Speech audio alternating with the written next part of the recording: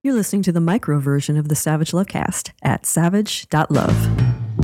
If you're stuck in a relationship quandary, or if you're looking for sexual harmony, well, there's nothing you can't ask on the Savage Lovecast. Hey, did you guys know about Snack? I didn't know about Snack. I didn't hear about Snack until last week. I mean, I guess it makes sense that I didn't know about Snack because Snack isn't for me. You could say I'm not smack dab in the middle of Snack's target demographic. Snack is a hookup app for Gen Z singles, funded by Gen Z investors, founded by Kim Kaplan, who spent a decade as an executive at Plenty of Fish, which is a dating app popular with single Gen Xers and divorced baby boomers. People born between 1997 and 2012 are members of Gen Z, but limiting Snack to people between the ages of 10 and 25, which is Gen Z's age spread right now, that wouldn't make much sense unless Snack was a dating app for youth pastors, in which case it would make perfect sense. But Kaplan and her team didn't want to create a dating app for youth pastors. They wanted to create a dating app for youths, for the TikTok generation. So at Snack, instead of creating a lengthy profile, blah, blah, blah, words, and posting your face pics, which are basically tintypes at this point, and then spending the night swiping right or left while you watch Matlock and sip Metamucil, Snackers post dynamic and flashy TikTok-style videos. I don't know if the people on Snack are called Snackers, but I'm going to call them Snackers. Anyway, after a snacker uploads a video, the algorithm goes to work. Culture reporter Elizabeth DeLuna wrote for Mashable earlier this year when Snack launched. The algorithm goes to work identifying video elements like skiing, dogs, and fishing to learn what you like and surface compatible matches. DeLuna gave Snack a try, and the video element really worked for her. Quote, after watching a guy I'd usually swipe left on boldly twerk upside down on a wall at a house party, I thought, yeah, I'd grab coffee with him. But snackers don't swipe left or right on each other. Back to DeLuna's report, you flick up and down your feed to revisit profiles you've already seen, and you tell someone you're into them by tapping a heart button. Try swiping right or left, and the app will cheekily remind you that swiping is old AF. Old things. Old as fuck things. Snack, whose slogan is not your parents' dating app, Snack does not like old things. And Snack doesn't care who knows that they don't like old things, like swiping or still images or people born before 1987. Because as it turns out, Snack isn't just targeted at elderly Gen Zers and younger millennials, aka people between the ages of 18 and 35. At Snack, no one born before 1987, no one over the age of 35 need apply, which is how I, someone who was born just a little bit before 1987, it's how I found out about Snack, because somebody sued Snack. Jeffrey Taylor of Bakersfield, California, suing Snack for age discrimination, according to a report in Courthouse News. Taylor, who is 37, tried to sign up for Snack in September, but when he entered his personal information, including his age, he got a message telling him that 100% of Snacks are under 35. In a subsequent message, Snack told Taylor, looks like you're past our sell-by date.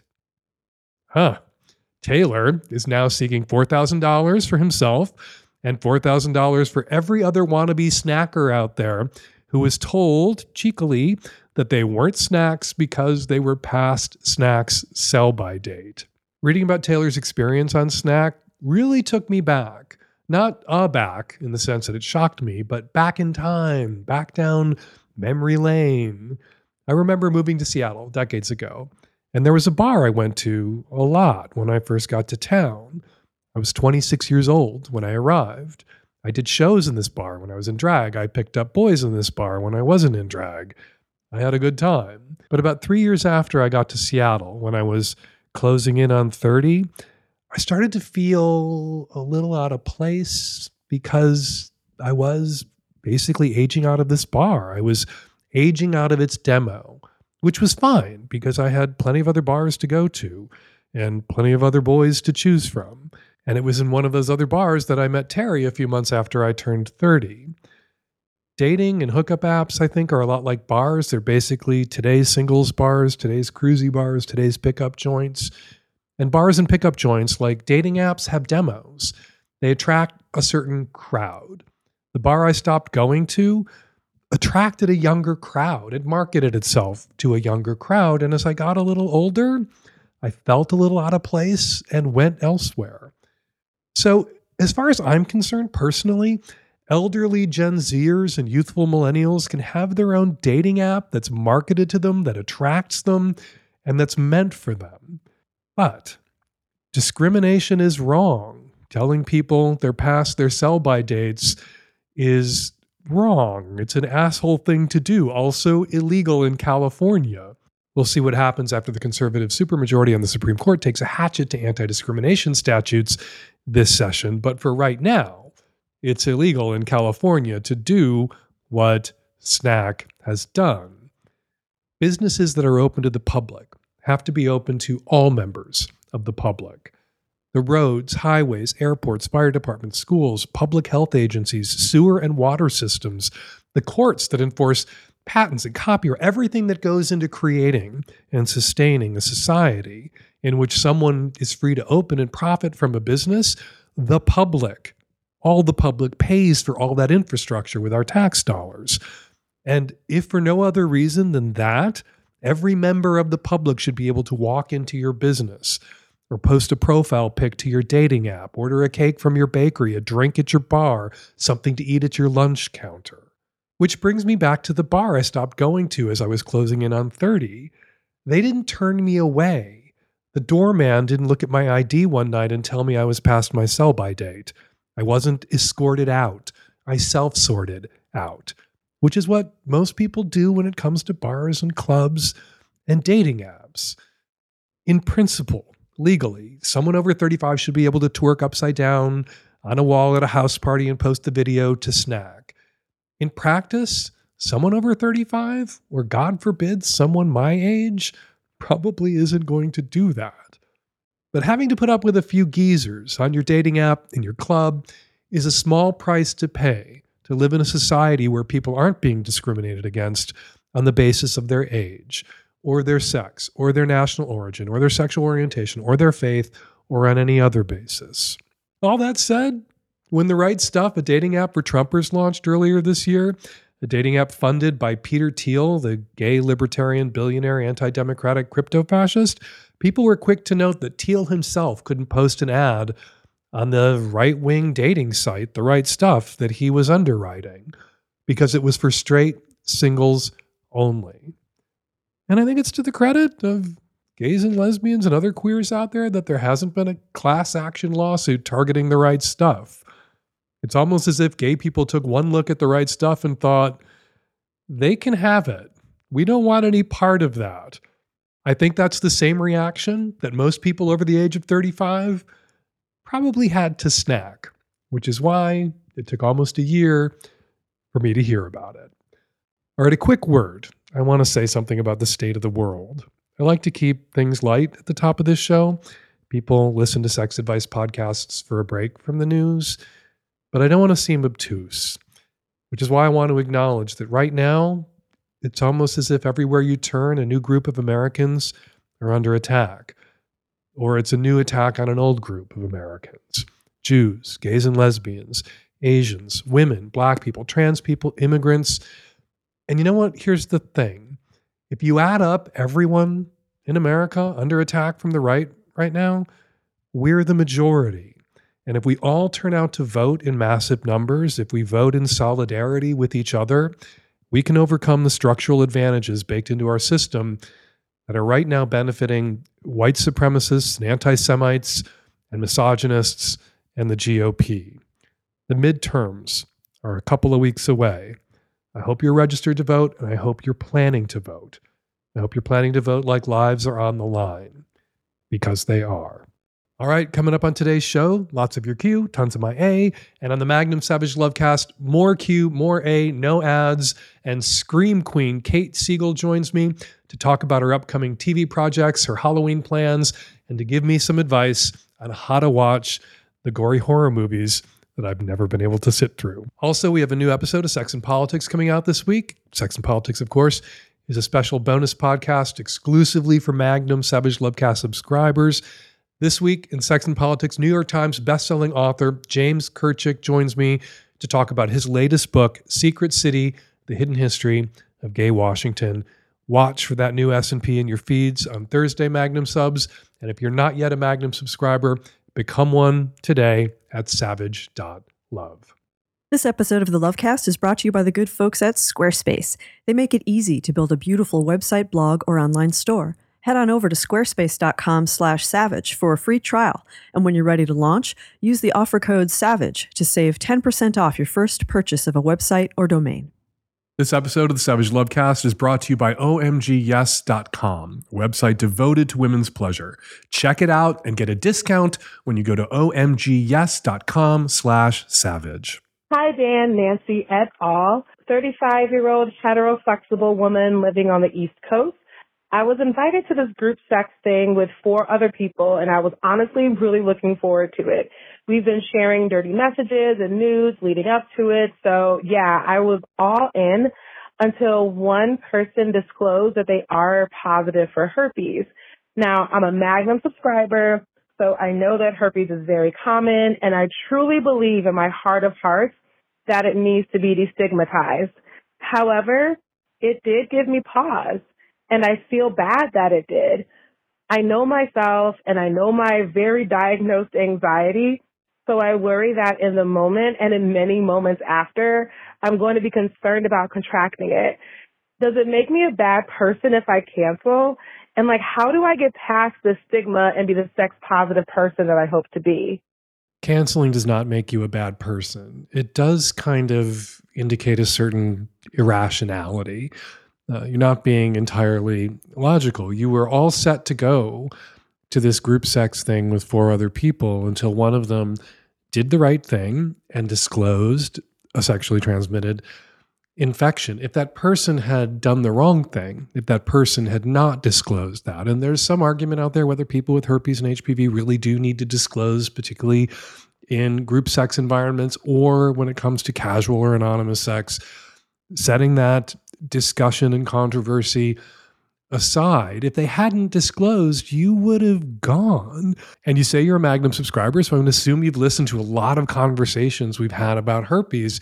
And one of the things I keep saying and keep bringing up is that if you're going to go to orgies, if you're going to go have group sex, if you're going to have a lot of casual sex partners, anonymous sex partners, multiple sex partners, you are volunteering to be exposed to herpes and HPV, and you are likely to be exposed to other sexually transmitted infections. You should get tested and you should advocate for your own safety. You should ask people about their STI status. You should share your own.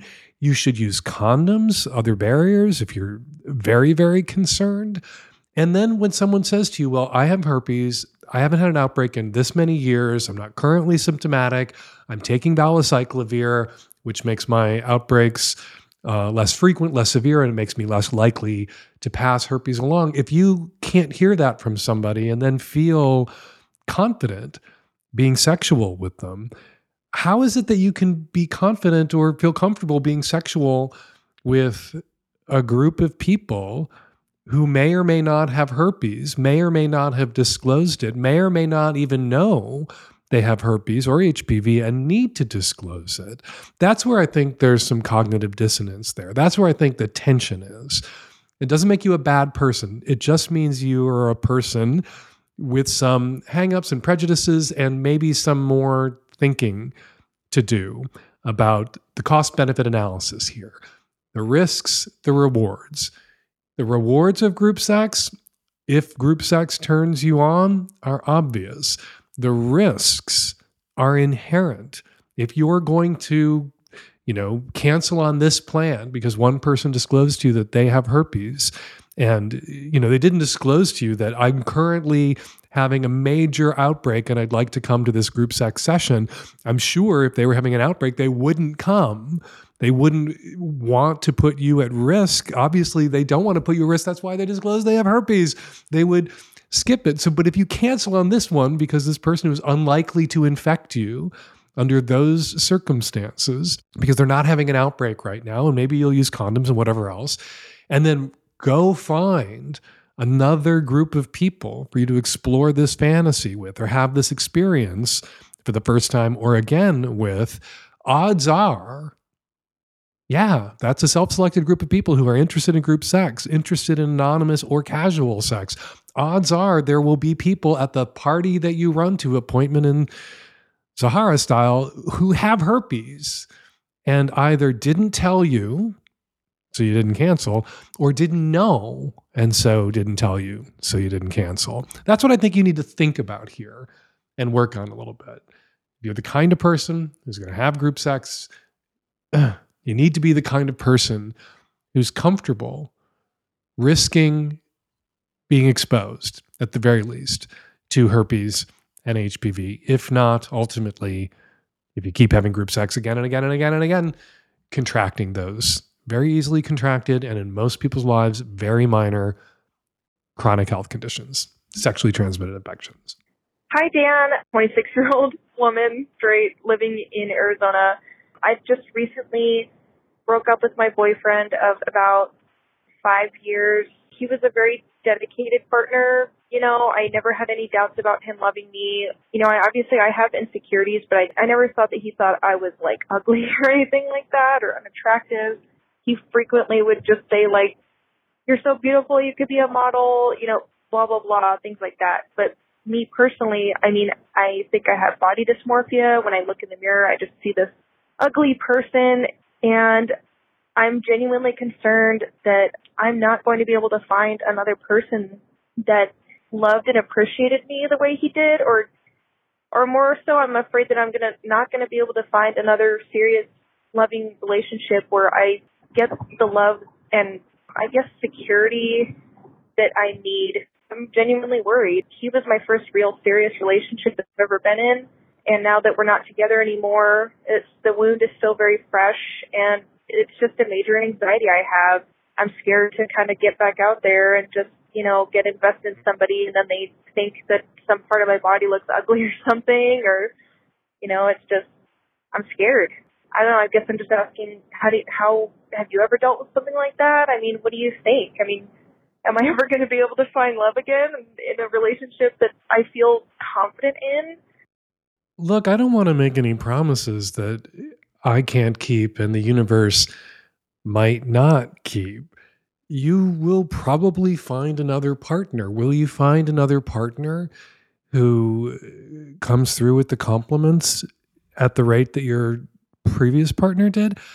I don't know. You're definitely not going to wind up dating someone who hopefully isn't into you. And if you begin to suspect that somebody that you're dating isn't into you, or they tell you that certain parts of your body are ugly, you should definitely break up with that person. That's not somebody you would want to be with, even if you were completely confident, even if you didn't need reassurances, as almost all of us do, even if you didn't have insecurities, as almost all of us do.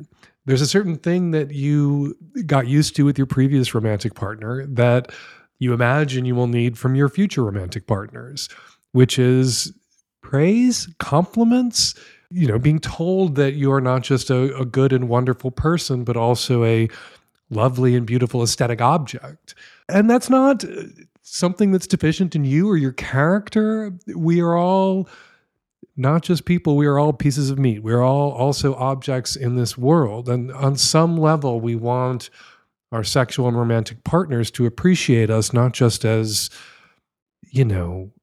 brains, not just as moods and feelings and thoughts, but also as, our physical selves as well. So I am by no means criticizing you for being clear about what it is that you want. And what you want is not uncommon. You may need it to an extent that others don't need it as much. And just as long as you're clear about that, just as long as you're meeting your own needs in your selection of partners. It's not just about finding someone who will meet your needs. It's about not settling for someone who doesn't meet this particular need you have for this kind of, a relationship that's a little bit of a complement-based economy. There's a transactional aspect to all relationships, and a part of what you're going to need in the transactions, emotional, sexual, relational, that you have with future partners is compliments, reassurances. Yes, you look good. You are hot. I am attracted to you. Those are not unreasonable things for you or anyone else to want to hear from your sexual, romantic partner. Curious why it is you dumped the guy who came through with, obviously, somebody who was all the compliments you needed to hear, but in other ways fell short, or in every other way fell short, is not somebody that you can make a life with or need to spend more than 5 years with. 5 years is a long enough time to figure out whether you want to be with somebody for the next 5 decades. But you never mentioned why you broke up with your past boyfriend. But yeah, I feel a little, I want to say you'll find it, but some people never find it. Some people never find it once. So odds are you will find this again, because what you're looking for is not uncommon or unreasonable, but there's a chance you won't find love again. There's always a chance that we won't, when we end a relationship, find someone else or someone better, but odds are good that you will find this again. And what you're hoping to find in your next relationship, some praise, compliments, reassurances, a guy who's aware because you've told him that you're a little insecure, and it helps for you to hear that he finds you attractive, and it wouldn't help for you to hear what it might be about you that he doesn't find attractive. Hopefully you'll meet somebody with a high enough emotional intelligence that he wouldn't say those things out loud, even if he thought them. Yeah, you're likely to find it. I guess I'm just uncomfortable telling you will find it. You're highly likely to find that again. So get out there and look. And if you find yourself dating somebody who realizes that you have insecurities and attempts to manipulate them by sandpapering them, by putting you down, by insulting you, obviously not anybody you would want to be with, even if you were 1,000% confident kind of person. But that's particularly someone like you wouldn't want to be with somebody like that for 5 minutes. So run, if that's the next guy you meet, and hold out for the guy who can come through with the compliments you need and deserve. This episode is brought to you by Squarespace. Honey, you are so amazing, and you don't let the world know about all the work you've been doing and the stuff you've been selling. I would take it on for you, but I'm busy. Just let Squarespace help. Squarespace is the all-in-one platform for building your brand and growing your business online. Stand out with a beautiful website. Engage with your audience and sell anything: your products, content you create, and even your time. You guys, mailing lists are hard. You do not want to try and organize this aspect of your promotion yourself. Squarespace does it perfectly. Get the right message to the right people, collect email addresses through your website, and send subscribers the information that they care about most with unique mailing lists. What about videos? Create pro-level videos effortlessly. The Squarespace Video Studio app helps you make and share engaging videos to tell your story and grow your audience and drive sales. And it's time for social time. Display posts from your social profiles on your website. Automatically push website content to your favorite social media channels so your followers can share it too. This is all just the tip of the iceberg. If you want your website to work well and look beautiful, Squarespace has you covered. Head on over to squarespace.com/savage for a free trial. And when you're ready to launch, use the offer code SAVAGE to save 10% off your first purchase of a website or domain. We like it when you do this. That's squarespace.com/savage and use the offer code SAVAGE. Hey, Dan, I'm calling from Canada, and I'm kind of in a situation that I don't know what to do. My partner of 4 years, who I live with, no kids, I just found out that he's been cheating and had an affair for the past year while we've been together. The girl messaged me and told me about it. I guess he tried to break things off or something, and she got mad and decided to tell me. We'd had issues when we first started dating where he was entertaining a woman right away when we first started dating. And I chose to forgive him because I figured it was early on in the relationship and we were still just getting to know each other. And, he promised it would never happen again. And then throughout the 4 years that we've been together, there's been, little things that come up that kind of have made me second guess if he's being truthful with me. And, he's made some mistakes that I've just always given him the benefit of the doubt.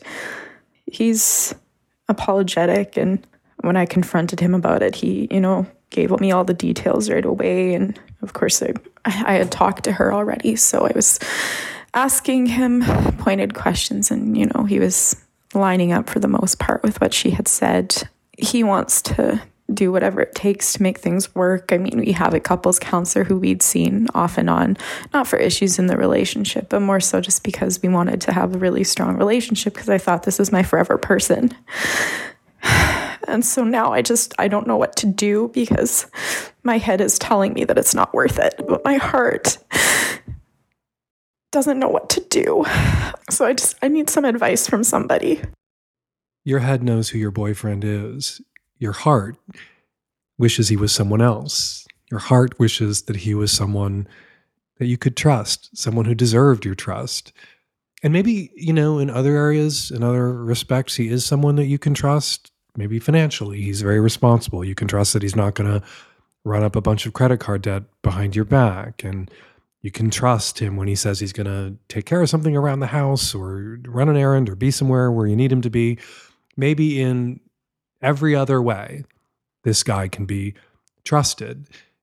But clearly, he can't be trusted when it comes to sexual fidelity, when it comes to the monogamous commitment that he made to you. You say that at the very beginning of the relationship, he was messing around with or pursuing some other woman. I assume, since that clocked in as a betrayal that needed your forgiveness, that you two had had a conversation prior to him running around or trying to mess around with some other woman about being exclusive.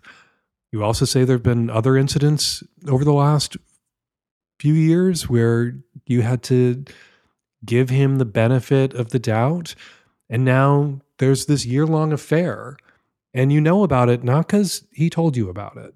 You know about it because she told you about it.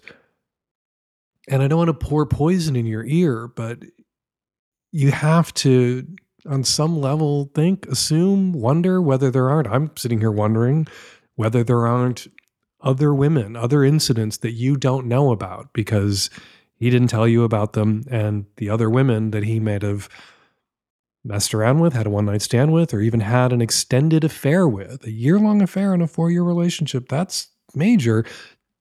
He didn't break things off with them, or they weren't upset when he did, and so you didn't find out in the same way you found out about this woman, from this woman. I don't think necessarily you have to do what your head is telling you to do, and what your head is trying to do here is protect your heart from future heartbreak. Your head knows who he is. He's shown you who he is since the start of this relationship. And your head is worried. Listen to how your voice breaks. Listen to how your heart aches. Your head is trying to tell you to break up with this guy because your head wants to protect your heart. Sorry, I'm anthropomorphizing all of your organs right now. But you don't want to break up with him. Some part of you wants to stay with him. You love him. And it may be that you love not who he is, but the idea of him, who you hoped he might be, who he lied to you and told you he was, and you've made a huge emotional investment in this guy. And you're hoping that he might, if not be that guy, because he hasn't been that guy, become that guy. And it's not true that all cheaters cheat again, but cheaters are likelier to cheat again in the future. And it seems to me that if you're going to listen to your heart and try to make this work and stay in this relationship, you need to meet your head halfway. And you need to radically adjust your expectations about what you're likely to get from him so that if it happens again, if you do stay together for the next 4 decades, 5 decades, if he is your forever person, that if he should cheat on you again, you are less devastated. Not because he had a past to go cheat on you, not because you had an open relationship or a DADT arrangement, but because you knew that it could happen again, because it had happened at least once, possibly twice, if you count what happened at the beginning of the relationship. It happened at least once or twice before. And so there's a pattern here. And if you can't not give him a sign off on it, not give him a pass, but if you can't adjust your expectations to protect your own heart, if you can't see yourself staying in this relationship and this happening again and not being completely destroyed and devastated by it, then you need to listen to your head and end it. But if because he's lovely and trustworthy in every other respect, and you can manage somehow to attach less importance to fidelity, to sexual exclusivity, and not just sexual exclusivity, but emotional exclusivity. Because if he had a year-long affair with a woman who was then so upset when he broke it off that she contacted you, that wasn't just a physical thing. Yeah. I don't have a lot of hope for this relationship unless you can make that shift. Otherwise, you're condemning yourself to being in a relationship that makes you miserable, being in a relationship where you're constantly paranoid that he's doing what he's demonstrated to you that he's capable of doing, what he's already done, and that is cheating on you, not just sexually, but emotionally as well. If you can see yourself getting to a place where that matters less to you, where that is less devastating, that betrayal, maybe you could stay in this relationship. If you can't see yourself getting to a place like that, where you're at peace with who your boyfriend is, and no longer hoping that he might be or become someone else, you could make this work. But it will be work. This episode is brought to you by OMG Yes. Those who continually explore ways to experience and create more pleasure for themselves and their partners are 5 times likelier to be happier in their relationships. But life can get in the way. Stress, family, busy schedules, up and downs. So much conspires to separate us from prioritizing pleasure and intimacy. OMGYes.com is designed to keep women, men, and couples inspired to increase their intimacy and pleasure solo and together. It's a beautiful and intuitive website where you explore new techniques from the largest ever representative research studies into women's pleasure. This is peer-reviewed, published research, not BS sex tips. You'll see hidden details and hundreds of clarifying animations and tasteful videos where women show techniques on their bodies as comfortably as if they were sharing a recipe. A study out of Indiana University's School of Medicine showed using OMGS for a month had significant large effect increases in pleasure and orgasm, solo and with partners. And 95% of users experienced new kinds of pleasure they'd never felt before. Elle calls OMGS the best gift you could ever give yourself. GQ said both of you will reap the benefits. And Men's Health called it remarkable and useful, marvelously in-depth. Get a discount at omgyes.com/savage. That's omgyes.com/savage. Show your support for the Lovecast and your relationship by going to omgyes.com/savage. Hi, Dan. I'm a 39-year-old cisgendered bisexual woman in the mid-Atlantic, and I am a couple months removed from an affair. It was fiery. It was amazing. It ended really badly with my husband finding out and then sharing the information that he found with my affair partner's wife.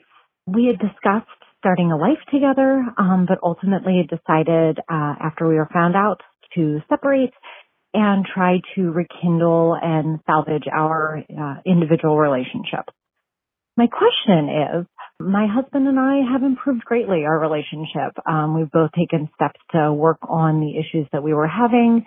We've worked on forgiveness, and things are much, much better. The question is, I still think of my affair partner really regularly. Sometimes I do the Google searching and the social media searching, and I do the what if. And I want to know if this is normal. Is this symptomatic of maybe I made a bad decision?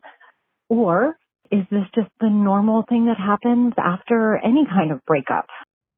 There are what ifs and regrets after any sort of breakup. And there are what ifs and regrets after any sort of whatever the opposite of a breakup might be. You're staying with your husband. You may have regrets and struggle with what ifs about the decision to salvage your relationship, to save your marriage, to work on your marriage, which it sounds like whatever work you're doing is working. You say your marriage is much improved. But if you left your husband or your affair partner, you would have regrets and what ifs about having left your husband. Regrets and what ifs are a part of every relationship. Just as I'm sure on your wedding day, you couldn't have anticipated the low point that your marriage got to, if indeed the affair was sparked by or the result of some low point that you were at in your marriage. You couldn't have anticipated that. Same thing with your affair partner. You know, it was fiery and passionate and amazing. It was also how many months old? How long had it been going on? You know, game that out 5-10 years into the future. You can't know where you would have been with your affair partner. You might 5 years after ending your marriage to be with your affair partner, 5 years after your affair partner ending his marriage to be with you, you could be in a relationship with your one-time hot, fiery, passionate affair partner that isn't meeting your needs emotionally, sexually, or socially. You could be married to your affair partner 5 years from now and be struggling with regrets about the relationship, the marriage you ended, so you could run off with him. So that's something you have to bear in mind. And it's something that it's helpful to bear in mind and try to keep in the front of your mind. That whatever choice you made, whatever choice you make, you will have on your plate a certain amount of what ifs, certain pile of what ifs, and a certain number of regrets. There are no choices that we make in our lives, particularly enormous choices about who we're going to be in relationship with, that don't come bundled with those sorts of feelings. So you shouldn't attach too much meaning to those feelings of what if, those feelings of regret, because whoever you're with, you're going to have those feelings. And I would ask you to give some thought as to whether you really miss the side piece, you really miss your affair partner, or if what you miss is the excitement, the passion, what was fiery about it, the new relationship energy. What you miss about your affair sometimes has very little to do with your affair partner and a lot to do with just the fact of it being an affair. And if missing that kind of excitement, that kind of danger, that kind of risk really weighs on you, well, then missing that kind of passion, danger, risk, that fieriness is a threat to your marriage. And it is something that if you're in a new place with your husband where you can be honest with each other, you should be able to talk about. Not necessarily, can I have permission? Can we have an open relationship now and I can get these needs for excitement, danger, risk, novelty met elsewhere? If the relationship isn't open, if you guys have recommitted to each other and recommitted to monogamy, then you need to commit to finding a way for the two of you to create that kind of excitement and passion and fieriness and amazingness together. That means you two have to figure out, you know, in a way, that affair that you were on was an adventure that you were on your own. You missed that sense of adventure, danger, risk, passion. You and your husband need to figure out how you two can have adventures together rather than you running off behind his back and having an adventure on your own. Hey, Dan, I got a hymen conundrum here for you. I am a bi-cis female in my early 30s, calling from a mountain town. I started a relationship with my former medical provider. Yes, I realize that I was her patient. This is fucked up, but we're no longer in that dynamic anymore. She's in her early 30s. She's straight identified up until this experience with me. Background on her, she's from an uber Christian family, and before her and I, she was engaged to a man. She had never had sex, no masturbation, and no orgasm. Since our exploration, we've had frequent sleepovers. She's gotten a tattoo and started using substances and is exploring gay sex. Our sexual progression has been interesting as we started fingering each other before even kissing. Just started kissing with tongue last week. However, now when we're fingering, I'm causing her pain, even when gentle. Issue here is I think her hymen is still intact, but I don't even know that she knows what a hymen is. So my question for you is, how do I pop it, and should I pop it? You don't know if she knows what a hymen is, and she's a doctor? Really?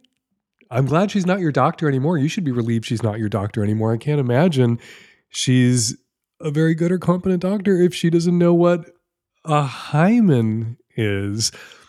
Of course, famously, a lot of people make it all the way through medical school without much education about sex, anatomy, particularly female anatomy. So I suppose it's possible if she's a graduate of Brigham Young University's medical school, not to cast aspersions on Brigham Young University's medical school, that she somehow managed to get through med school and her residency and whatever else she did without finding out what a hymen is. But I'm surprised that you were able to ask your doctor out that you can get your finger in her pussy, that you can have frequent sleepovers, that you started with fingering before moving on to tongue kissing, that you're watching her use substances, getting tattoos, that you can have all of these really kind of significant milestone life experiences with this woman, and you can't ask her, it seems, whether she knows what a hymen is and whether she may have a thicker one that your fingering up to this point hasn't managed to rupture. The hymen is a thin bit of fleshy material that covers the opening of the vaginal canal. In some women, it's very thin. Its presence doesn't mean that a woman is a virgin. Its absence doesn't mean a woman has not had penetrative sex.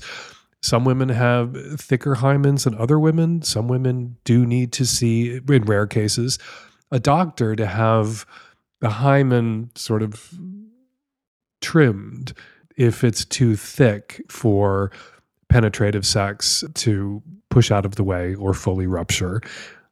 Maybe your doctor is one of those women. Seems to me that should be something you feel comfortable speaking with your former doctor, current finger friend about, and that she may want to, if she's experiencing pain while you two are being intimate, while you are fingering her vagina, that's something that you might want to talk to a gynecologist about. And rather than making a plan to get your whole fist in there and rupture her uncooperative hymen, if indeed she even has a hymen, a lot of women, as girls, the hymen ruptures all on its own from exercise, or famously, the example everyone always gives is horseback riding. She may not have a hymen at all for you to push past. It may be that you're being too rough. It may be that she's not lubricated enough, or there could be some other medical issue that's causing her this discomfort during digital penetration.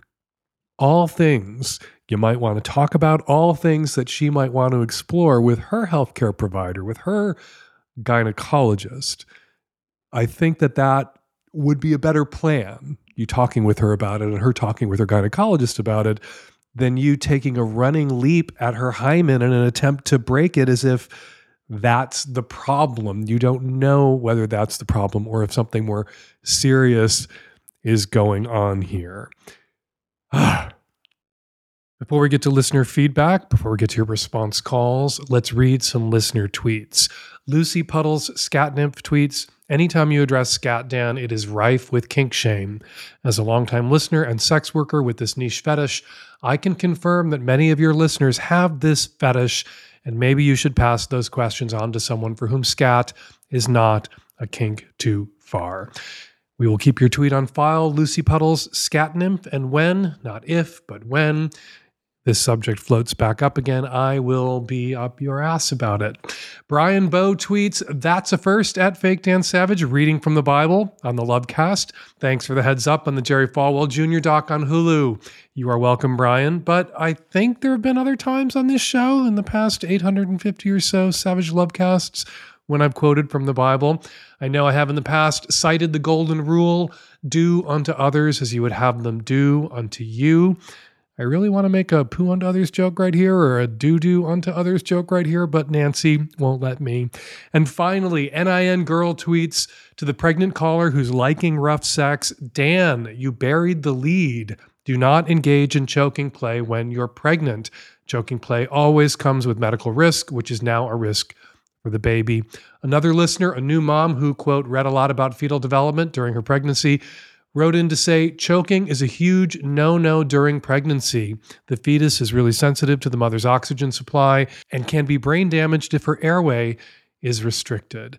That pregnant caller didn't ask about choking, but mentioned it in a short list of kinky sexual interests. Regular listeners know that choking is a no-no, as far as I'm concerned, all the time. It's dangerous, as Dr. Debbie Herbenek has repeatedly explained on this show, and that literally goes double for pregnant women and pregnant trans and non-binary folks too. I didn't go into my anti-choking spiel on that call, but I should have. Thank you, NIN and new mom, for writing in. All right, if you want me to read your tweet on an upcoming episode of the Savage Lovecast, if you want to hear your words rolling around in my mouth, be sure to use the hashtag SavageLovecast. And now, listener response calls. This is a response call for episode 834, the caller who was worried about her son's online relationship. I wanted to suggest maybe just asking to meet and talk with this person yourself so you can get a better idea of what's going on. When I was in my mid-20s, I had an online friendship with a boy in his mid-teens, and obviously that's a big old red flag, but it really was just a friendship. Despite our age difference, we were more or less in the same place as far as being gay and isolated and trying to deal with all that and come out and figure the whole thing out. And at that time in my life, I really needed him, and I think he really needed me. There were no nude pictures. There was no talk of ever meeting up. And one day when we were chatting in the little instant messenger, I found myself talking with his mother. And, I had nothing to hide. I told her my deal. I was able to prove my identity to her. And she was very friendly about it, but just let me know that she was keeping an eye on her kid. And that was the end of it. And this all happened probably almost 20 years ago. And he and I are still friends on social media. We still never met. And the whole thing was on the up and up, and it was no big deal. So if that would be an option for you, maybe just take the direct route and get an impression of this person for yourself. Hi, Dan. Just finished listening to your latest episode, and I'm a huge fan, and I love what you do, but I'm a little worried about the gentleman that you talked to about using the numbing cream before having sex with his partner. I agree with you that technically it wouldn't really be a consent violation, except that actually up to 2 to 3% of people are allergic to topical anesthetics like that. So that would be a really nasty surprise for the poor bottom to realize midway through and to have a very itchy situation down there, and God forbid an anaphylactic reaction. So actually for medicated creams like that, it probably is best to check or at least let them know what you're planning on using. I think your line of framing it as this is just something I enjoy might be a better way for that to go down rather than saying it's for a medical condition if he's worried about that. This is for the caller who had herpes and didn't know when to disclose. I've had type 1 genitally for 17 years, and I've been a slut here and there throughout that time. I disclose at different times based on how serious it is. If it's casual, I usually do it right up front, sometimes even before we meet and over text. If I'm pursuing something like a relationship, I'll wait several dates, but I'm also not having sex with that person right away. I also find that it's a sorting hat. It was a pattern that I found that guys who blew it off or were eager to have sex were also the ones who didn't want to use condoms. They were the least likely to have been tested or know their status. I've actually found lots of guys who do have it, folks who are self-aware and really on top of their testing status, which is super sexy. And really when it boils down to it, it's just a skin condition. And it's probably kept me from getting other things because I've been so cautious. You got this.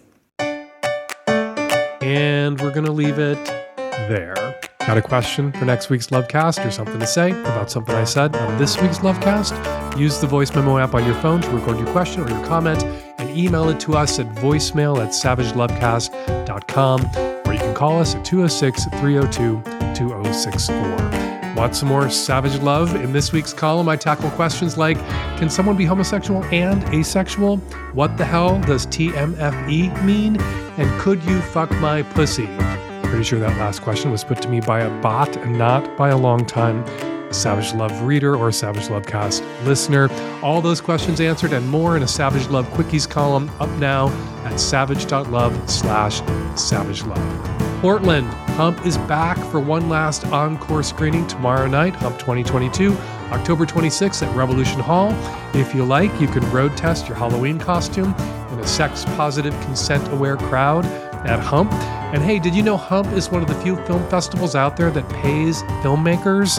We are, and we do. So get something fun to us by the submission deadline for Hump 2023, which is coming up December 9th, 2022. And you could get a check from us in 2023. Go to humpfilmfest.com/submit for all the information you need. Follow me on Twitter at FakeDanSavage. Follow Kate Siegel on Twitter at Kate Siegel. That's letter K, numeral 8, SIEGEL. The Savage Lovecast is produced every week by Nancy Hartunian and me and the tech-savvy at-risk youth and Nancy. We'll all be back at you next week for an installment of the Savage Lovecast. Thank you for downloading.